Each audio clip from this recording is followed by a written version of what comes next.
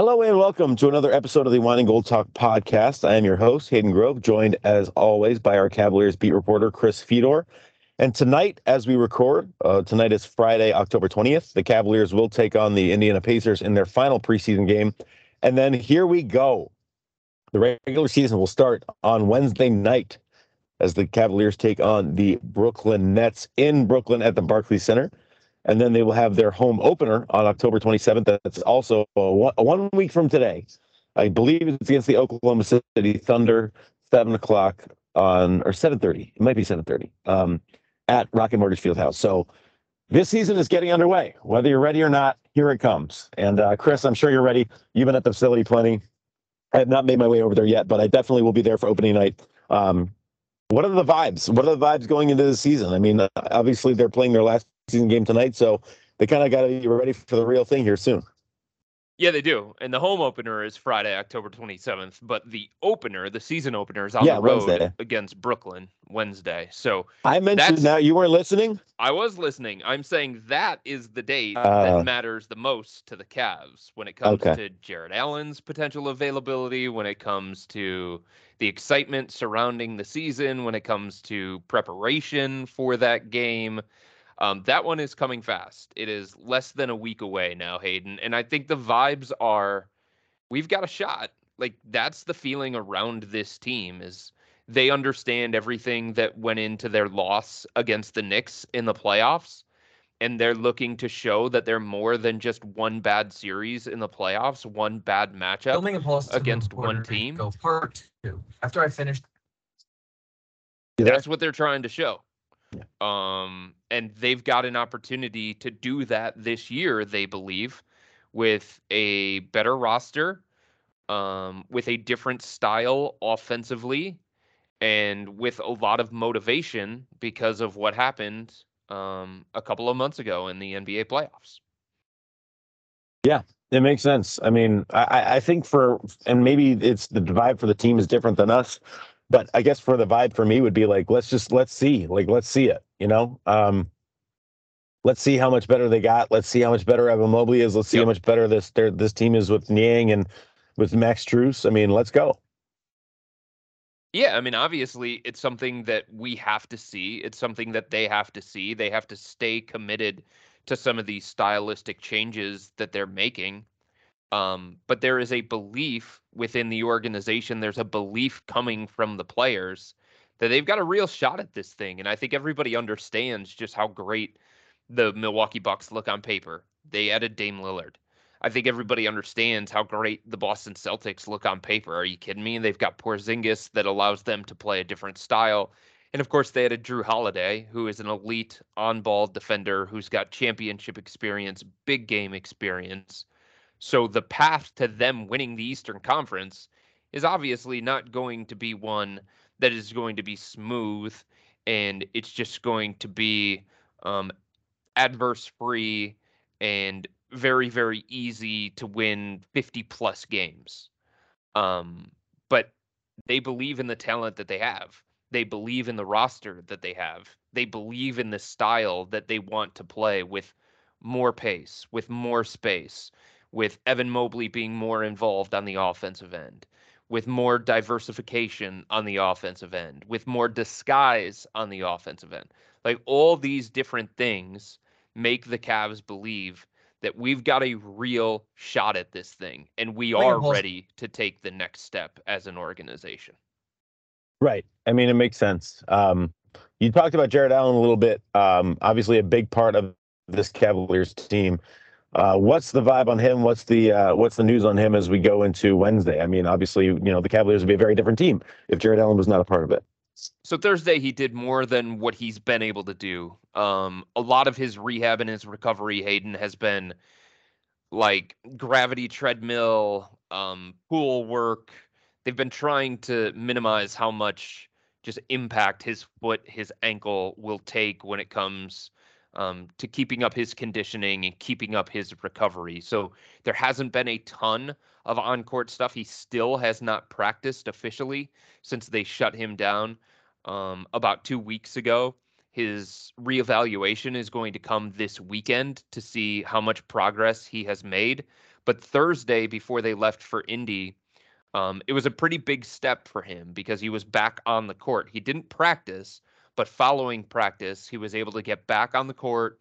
He was able to do some big man shooting drills.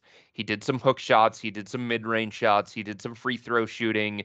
And then after practice, when everybody else had already left and probably went to go pack their bags or drive to the airport or whatever, Jarrett was the last person on the court, and he was doing some like pivoting, some lateral stuff, some 3-point shooting. He was simulating pick and pops and pick and rolls and elbow jumpers and face ups.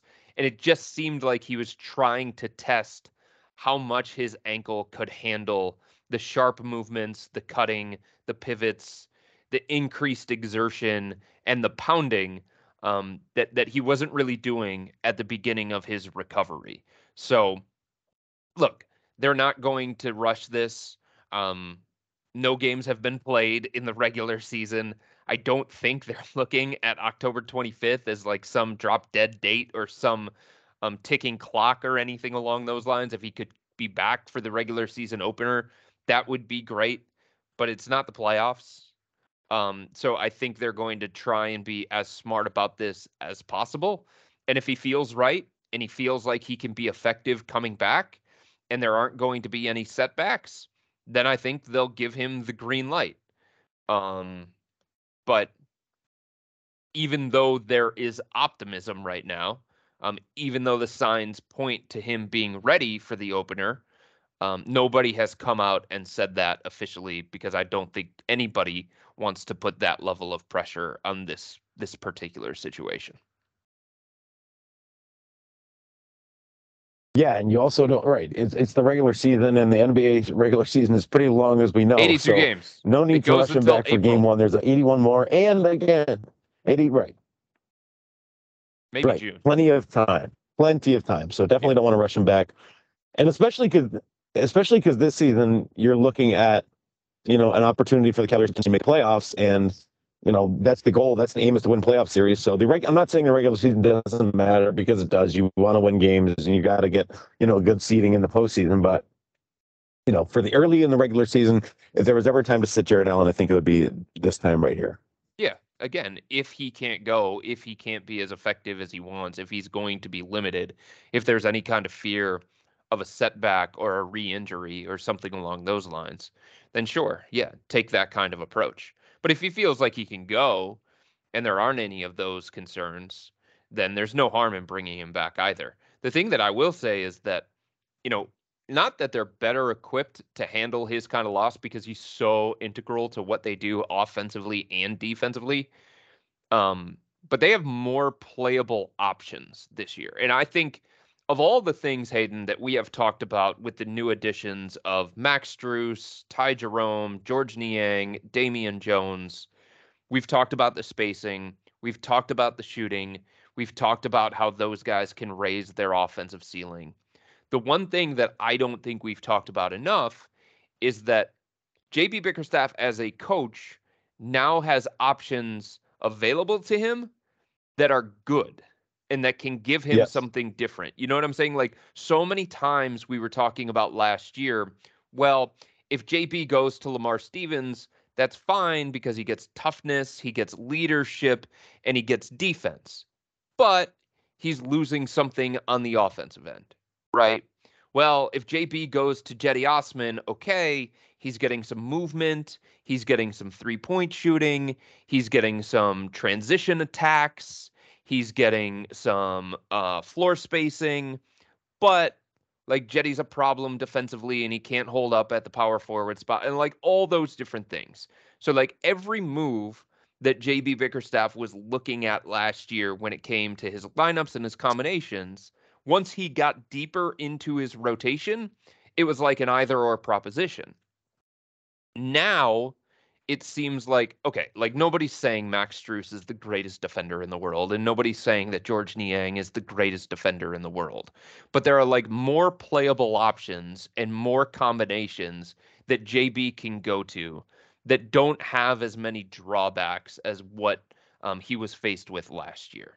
And I think that's really, really important to talk about because we're sitting here, Hayden, we're a couple of days away from the regular season opener, and there's going to be somebody that deserves playing time that would probably get playing time on other teams around the NBA. Not every team around the NBA, but other teams around the NBA that is not going to be in the early season every night rotation because there's just not enough room for them. And that's a pretty good place to be. And I think that speaks to the added depth of this roster compared to years past.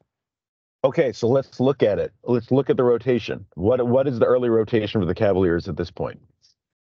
Yeah, man, I think look, the top 8 are as obvious as they can possibly be, right? Mm-hmm. Without JB Bickerstaff coming out and saying it specifically, everything that we have seen in training camp and everything that we have seen in the preseason has pointed us to it. Just look at the guys who got the bulk of the minutes when the games were at a point in the preseason when they mattered and they had some consequence, right?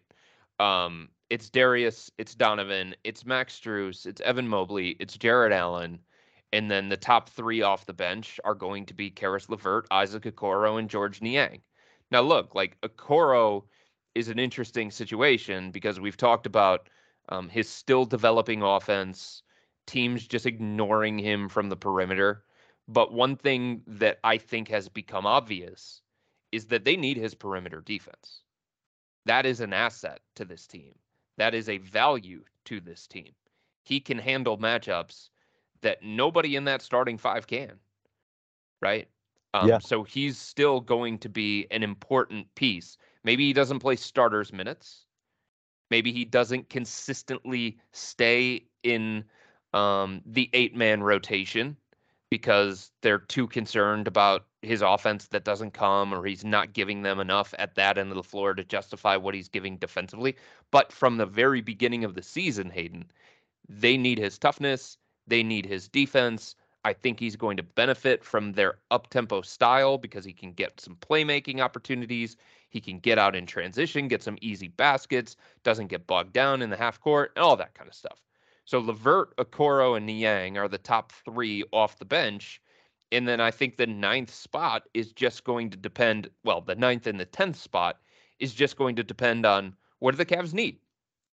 If they need some size, then it's Damian Jones, right? If they need a little bit of floor spacing and some 3-point shooting and some defensive versatility, then I think it's Dean Wade because he can play the 3 and the 4 because he is healthy now. He is confident now. If they need an extra ball handler, then I think it's Ty Jerome. If they need some toughness, some grit, and somebody just to like give them some stabilizing minutes at the backup big spot, then maybe Tristan Thompson gets dusted off.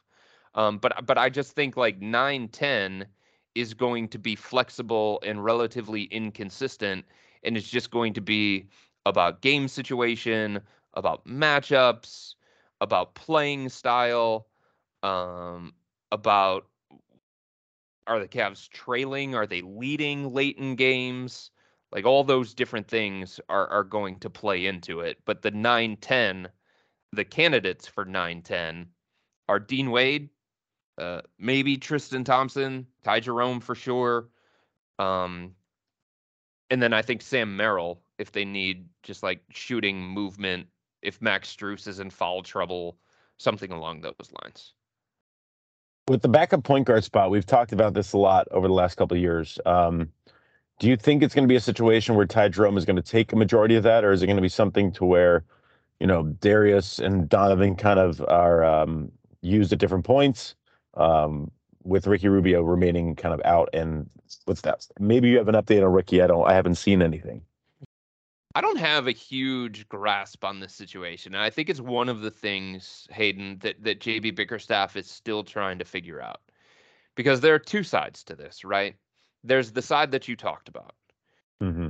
Because you have Darius and you have Donovan, and they handle so much responsibility on the offensive end, and you have Karis LeVert, who can handle and play make and run an offense from time to time. And I asked JB Bickerstaff about his confidence in Karras playing de facto point guard, and he said, "Sure, I have confidence in it. I've seen it enough." So I just think like there are other options that are already within the rotation. I think they feel they can get away with staggering those guys. And then if it means splitting up Darius and Donovan Mitchell at like the 8-minute mark of the first quarter so that somebody comes in, one of those two comes in to anchor the second unit, I think it's an option for the Cavs, and I think it's a pretty good option for the Cavs, to be honest with you. If Karis LeVert has to play de facto point guard and get the team in sets and make sure they're pushing the pace the way that they want to, and make sure there's enough ball handling out there, besides some of the second the second unit players, then I think it's something that the Cavs would consider. But like the other layer to this whole thing is they signed Ty Jerome for a reason. And JB Bickerstaff has raved about him throughout the course of training camp in the preseason, about his headiness, about his steadiness, about his three-point shooting. And it's like having him out there, one, it gives them an extra ball handler, but it gives them some floor spacing and some shooting as well. He's willing to mix it up on the defensive end of the floor. He's got more size, so that's a benefit. He can play the 1 or the 2. So I think like JB Bickerstaff wants to find a way to get Ty some consistent minutes. And I think he sees him as enough of an asset and enough of a boost at both ends of the floor that I think he's going to get an opportunity, at least from the very beginning, to show whether or not he's ready to be a backup point guard in the NBA, because it's not a role that he's had consistently since entering the league in 2019. Now, there are reasons for that, of course, but the reality is throughout most of his career, he's been a third guard, not a backup point guard. Right. Well, again, maybe an opportunity to step up here as he enters this season with Cleveland. All right, we're kind of getting into season preview mode here, as we are a couple days away. So I think I want to focus on some season preview questions. Okay. I think with Darius and Donovan and the guys with the 4 guys not named Max Strus, I think it's kind of easy to say like what's going to be different about who's going to be the X factor this year. At least in my mind, I think it's Max Strus. I think that's going to make a difference as to how well he plays. Is going to kind of change the trajectory of things. But like, is there another X factor that maybe goes beyond him as to how this team is going to run this year? And you're excluding the top 4? I am, yeah. But because those guys are obviously so important to this team. Because I think the answer is Evan Mobley. Okay. And I think everybody inside the organization would admit that. Okay. If you ask players, if you ask coaches, if you ask people in the front office, like their ceiling, how good they can become is determined by how great Evan Mobley becomes. Wow. Is that a lot of pressure? Yeah, but I think it's something that he has shown that he can handle. And I think if they felt like he had a different kind of demeanor, that they wouldn't throw around Anthony Davis, Giannis, Kevin Garnett, Chris Bosh, those kinds of comparisons. And they wouldn't be calling him future Hall of Famer every single day that they see him. And if they wouldn't be telling him, like, we go as far as you go. Like, if they felt like he wasn't able to handle that kind of stuff, and if they felt like those things would be a detriment to him, then they wouldn't be saying those. But I think he has the kind of mentality, he has the kind of demeanor where he can handle that. And it's true. Like, if the Cavs are going to reach the ultimate goal, Evan Mobley has to be the guy. The guy. The guy.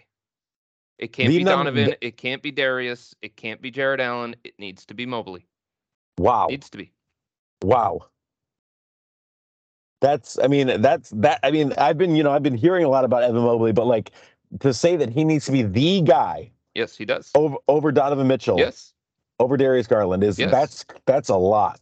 Because if you think about what the playoffs are all about, if you think about the styles that are demanded in the playoffs, like it is very, very difficult, Hayden. There are exceptions. There are always exceptions to anything.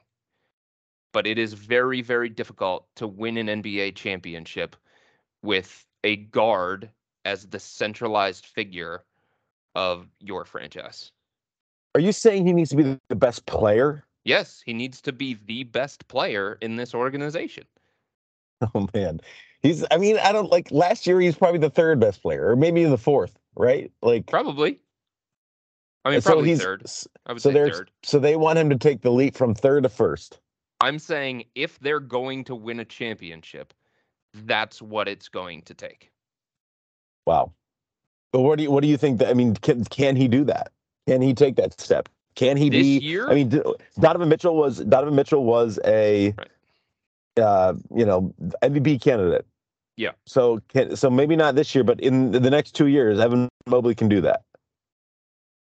I absolutely think in the future, Evan Mobley has multiple all-star potential and MVP potential. Yes, I Wow. do believe that. Do I think it's going to happen this year?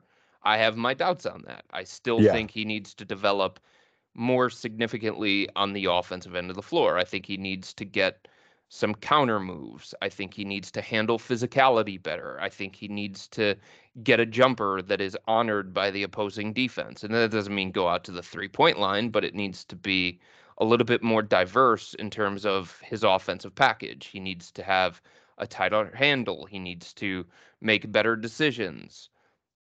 Like all of those things, I think can come in his future. I do think he has that kind of skill set. I think he has that kind of game, but he needs to show it at a more consistent basis. He is already, Hayden, an all-world defender. Yeah. Third in Defensive Player of the Year, first team all defense. Coming into this year, he's second in Defensive Player of the Year odds behind Jaren Jackson Jr., who won the award last year. So, like, there are no questions about how he impacts possession to possession, game by game on the defensive end of the floor. Like, he is already elite when it comes to multiple facets of the defense. He needs to become that kind of dominant force on the offensive end or something close to a dominant force on the offensive end to complement that dominant defense as well. I do think he's got the skill set. I do think he's got the talent. I think he's got the drive. I think he's got the ability to be that. I'm very, very fascinated to see how he does this year, Hayden, when he's away from Jared Allen at times and long stretches during the game. I'm also very, very interested to see how he handles what's supposed to be an expanded role for him. The offense is going to run through him more. He's going to get more touches at the elbow, more touches in the post. There's going to be more space for him to operate because Max Strus is out there instead of Isaac Okoro and Karis LeVert. And like all these different factors play into how much more productive and effective he can be on the offensive end of the floor. He needs to capitalize on those increased opportunities. And if he does, and if he starts to show better, more consistent signs on the offensive end, then I think it's fair to start talking about future All-Star appearances and getting in the MVP conversation and things along those lines. It's a very, very big year for Evan Mobley and his evolution on the offensive end. He knows it. Everybody in the organization knows it. So the basic is that this Evan Mobley is the most important player on the Cavs this year. Yes. I mean, he's the most important player in the organization. Yep. All right. Furthermore, preseason what are the expectations for Max Strus? I mean, I think it's are we expecting him to shoot 40% from the field or from three? Are we expecting him to, add that level of offense? Is he going to do that, or is this a situation where, the Heat culture just made him what he was, and he's not going to do that in Cleveland? What are your early thoughts on Max Strus? Hayden, I think just being here and being surrounded by the players that he's going to be surrounded by is going to make him better, and it's going to make the Cavs better. And at some point, yes, he's got to make shots, and we can talk about whether he's going to shoot 35% or 40%. But like his reputation at this point has been well established. Opponents know what he's capable of and what he's not capable of. And every time he takes the court, because of what he's done in the past and because of the reputation that he carries with him, it's going to open up the offense for the entire Cavs team. And I think that's really, really important because with 3-point volume, and he's going to hoist them. Yep. With 3-point volume comes gravity and space. And one of the things that he's just going to bring to the table that Isaac doesn't or can't is Max is going to take 6 to 7 threes a night. And with that means the defense approaching the Cavs in a different kind of way. The defense making other decisions when it comes to how they're going to go about trying to slow down Darius Garland and Donovan Mitchell. It's like, if you want to shade away from Max Strus and give him the kind of space that teams were willing to give to Isaac Okoro, Karis LeVert, Cedi Osman, and Lamar Stevens, then okay, you have an elite 3-point shooter that is going to get open 3-pointers. Are you okay with that as a defense? And then you have to ask yourself, well, if we're going to stick on Max because we're concerned about him, because we don't want to give him the open threes, because we know what he's capable of, we know his reputation, then we're going to stick on him, and that's going to make things easier on Darius, Donovan, Evan Mobley, Jarrett Allen. That's going to create bigger lanes for Darius and Donovan to attack the rim. That's going to keep extra defenders from pushing Jarrett Allen in out of the paint or Evan Mobley out of the paint. And it's just like that effect, whether he's making shots or not, is something that I think everybody is going to feel. Just his presence alone is going to change how the Cavs can function on the offensive end. So to me, it's not as much about, is he going to shoot 35% from three or 37% from three or 40% from three? It's his reputation. It's what he means to an opposing scouting report. It's where he appears on an opposing scouting report compared to the other options that were playing small forward for the Cavs. It makes sense. It makes sense. Darius and Donovan. Donovan obviously coming off of an MVP season, or MVP caliber season. Darius, injuries, kind of a tough year last year. Not terrible at all. Again, a good season for him. But are we expecting more of the same and maybe a step forward from Darius Garland this year? I don't know if it's fair to say breakout season for Darius because he's already been an all-star, and he's already, it seems like, had that breakout season a couple of years ago for the Cavs. Yeah. But like, I think he's going to be really good this year. Yeah. He's got a full year of learning how to play alongside Donovan Mitchell. He's extremely motivated, given everything that happened in the playoff series against the Knicks, given his shortcomings in the playoff series against the Knicks. Like, he did not touch a basketball for about the first 2 months of the offseason because he was just living in the weight room. And he was trying to get physically stronger. And he was trying to prepare his body in a different kind of way because he knew what the playoffs demanded from him. He knew what the playoffs took out of him. And I also think, Hayden, he is as comfortable as I've ever seen him when it comes to his voice and taking ownership of this team. Like, we understand the role that Donovan Mitchell has for this team. Yep. We do. Yep. We understand his importance when it comes to this team. But Darius has this mentality of, I'm the leader. This is my team. This is my offense. Whether that's true or not, like, that's his mentality. That's fueling him. And that's the kind of approach I think he's going to take into this season. And I think it can be a really, really big year for Darius. And think about this. This is something that is rare. Darius, even though he's 23 years old, Hayden, he is the longest tenured member on this roster. Wow. That is crazy. It's him and Dean Wade. Wow. So Yeah. he feels like a level of responsibility, and he understands how important he is to the Cavs' success. And I think he's going to take that to heart. Yeah. I mean, that would make sense. Okay, last year I said 5 All-Stars for the Cavs. I'm reneging that down to 1. I'm going back to 1 All-Star for the Cavs, maybe 2. What are your thoughts? Yeah, I mean, it's just a numbers game, right? The East is so difficult to make the All-Star game. And every year you have these guys that play like All-Stars and they don't actually become All-Stars Yeah. because there just aren't enough spots. So, like, Dame came from the West to the East. He's going to take somebody's spot. Like, we talked You would about this think. before on the podcast. Mikal Bridges is going to get all the opportunity in the world to put up big numbers for the Brooklyn Nets and like gaudy stats on a team that could be like one of the overachievers in the Eastern Conference. That'll get recognition.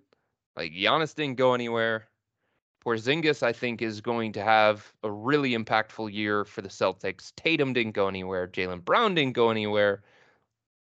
Embiid is still around. Jalen Brunson is still around. So it's just like you start listing off all the other guys that are probably going to get locked in spots.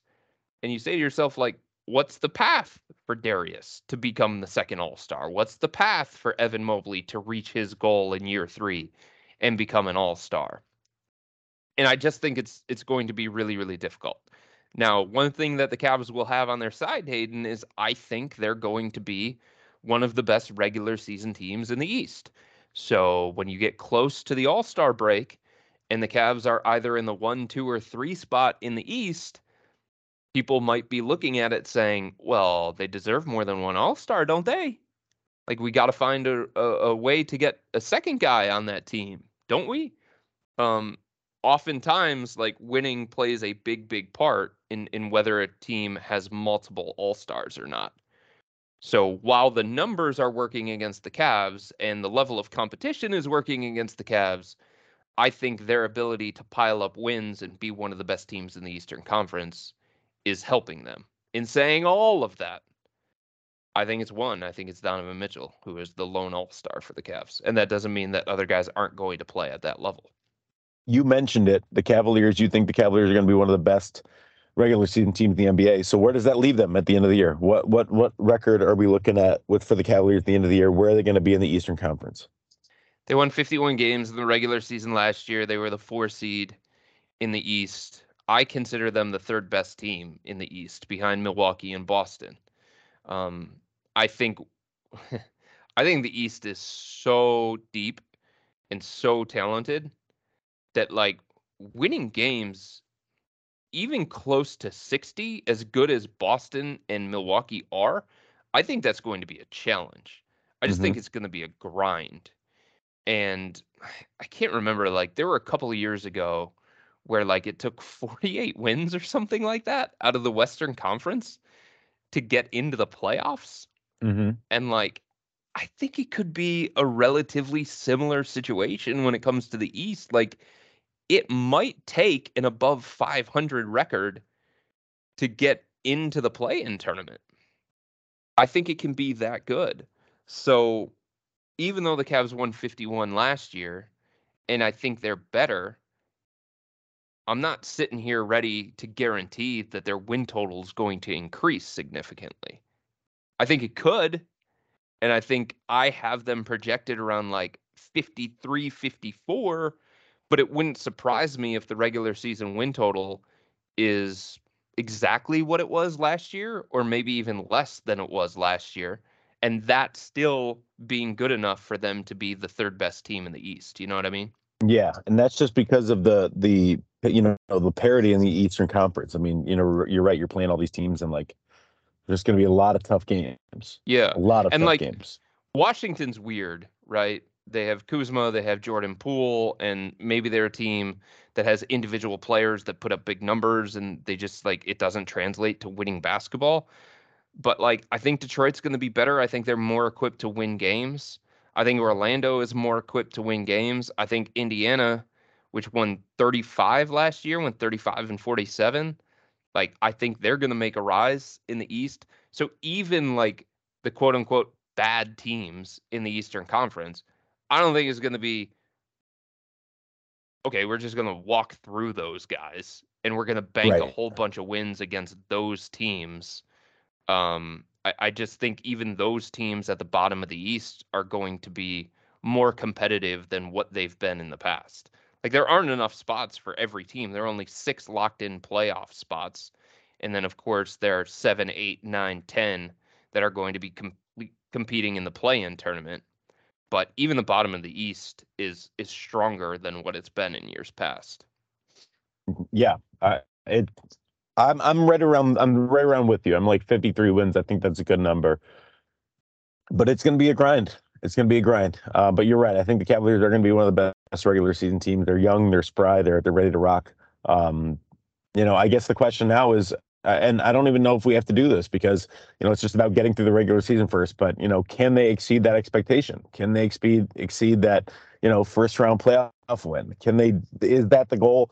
What is the, where are they going to be able to do that?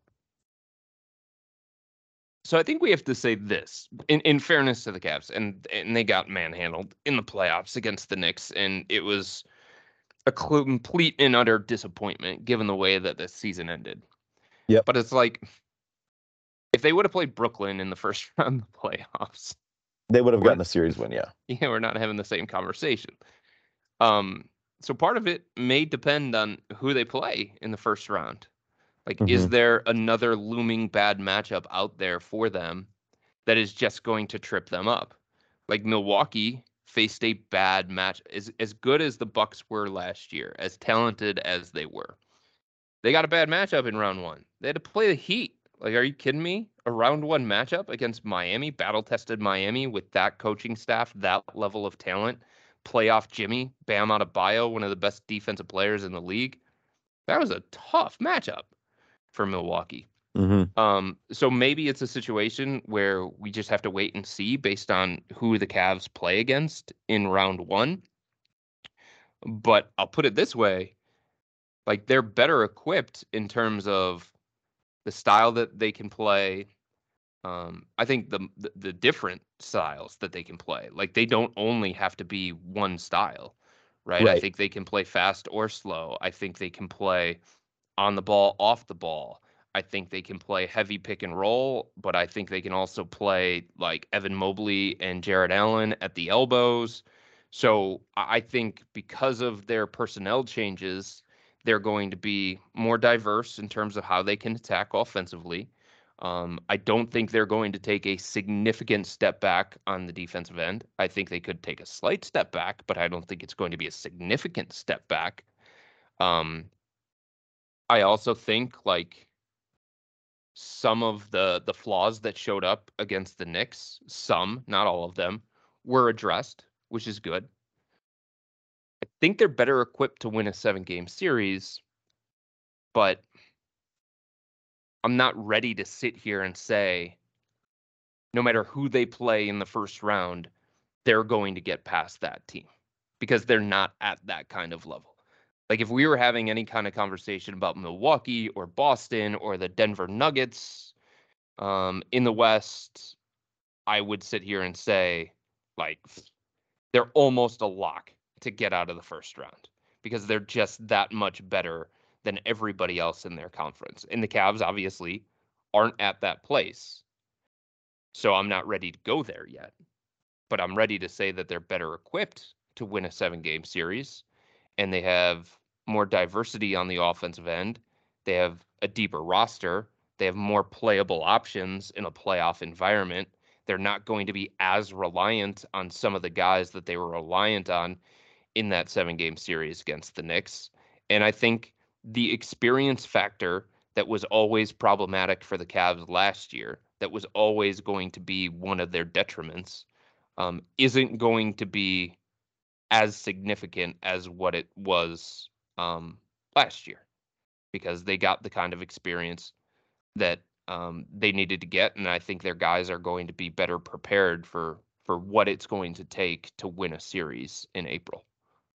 Well, I'm excited. It's a big year. It's a big year for the Cavaliers. It's a big year for individual players. Like you mentioned, it's a big year for Evan Mobley, big year for Darius Garland, big year for Donovan Mitchell, big year for Jared Allen, big year for Max Strus. I mean, it's a big year for this Cavaliers team as a whole. So excited to see how they put it together. Excited to see how it comes together, and how this season kind of plays out.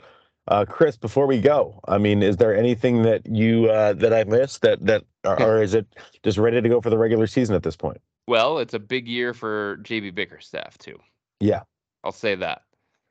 Because I think there are a lot of things that he has done well since taking over as coach, and you can't downplay those things, and you can't No. take those for granted.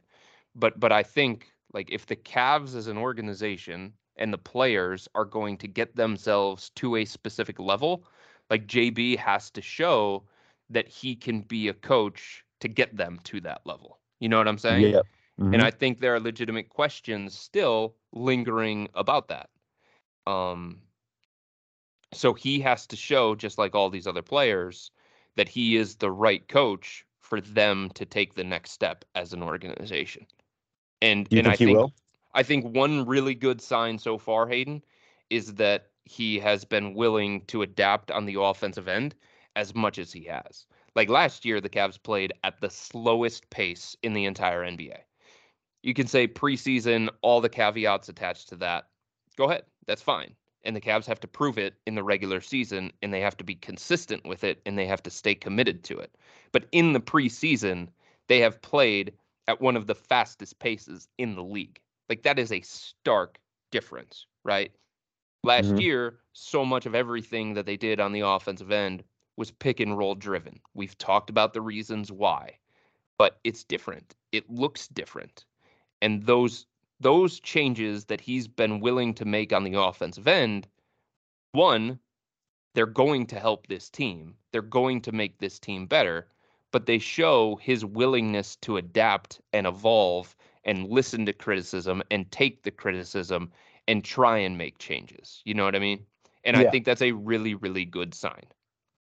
And I think that added on to the fact that, like you said, now he has some legit options, in the bench. I mean, that last year weren't as good. So I think that will definitely help as well. Yeah, I mean, I think that's all part of it, right? If you're the organization and you're going into last year's playoffs and you sit there and you say, like, I understand we have flaws. They are this, and that. Right, then you're approaching your evaluation one kind of way. You're telling yourself, in many ways, like, we understand we have flaws. We understand that there are areas where we need to get better as an organization. But if you're the organization now and you're approaching this coming season saying, hey, we got you better depth. We got you more reliable bench scoring. We got you a starting caliber wing in Max Strus. We got you more floor spacing. We got you more shooting. Like, it doesn't mean that it's the perfect roster, right? And it doesn't mean that it's as good of a roster as Boston and Milwaukee and some of these other giants in the NBA. But I think this front office is saying, like, we're pretty good from a talent perspective, from a depth perspective. Like, we accomplished the things we wanted to accomplish in the offseason. Now it's on you to make the pieces fit, right? Now it's on you to coach your butt off in that 7-game series and give us an edge that kind of way. And I think because the Cavs, as an organization, as a front office, feel like they fixed many of their flaws, there aren't as many like built-in excuses where you can say, well, we didn't do enough on our end because of this, and this. Yeah, that makes a lot of sense. I mean, again, the front office did their job in terms of getting guys that they thought would kind of help this team, and now it's on them to go do it, and it's on the JB Bickerstaff to coach them up. So that'll start on Wednesday. Cavaliers taking on the Brooklyn Nets Wednesday, regular season opener, and then on Friday, as I mentioned, the Cavaliers will face the Oklahoma City Thunder in their home opener of the 2023 season. So it is here. Whether you're ready or not, like I said, it is here. It is coming. Chris, safe travels to you to Brooklyn. Safe travels throughout the year to you. And now, again, speak or forever hold your peace before we start the NBA regular season 2023-2024? Ready to go, man. All right. Ready to go. Thank you, everybody, for joining us. And there is seriously no better time than right now, as the regular season is set to begin, to sign up for Chris's Subtext. You'll get all the info, all the analysis, all the news sent straight to your phone for anywhere else. $3.99 a month, 14-day free trial. All you have to do is go to cleveland.com/Cavs, click the blue banner at the top of the page, enter your phone number, and you'll be set to go. Exciting times. You'll get all the information that you need before anyone else, before it goes anywhere else. So again, cleveland.com/Cavs, click the blue banner at the top of the page, and you will be sent all kinds of news, analysis, and info sent from Chris Fedor straight to your phone. Until then, we will talk to you soon on the Wine and Gold Talk podcast. Have a beautiful night. We will be with you that next week as the Cavaliers open their season. I will be there for opening night, so maybe we'll do a podcast after the game. And it's go time. So thanks for joining us. We'll talk soon. Take care.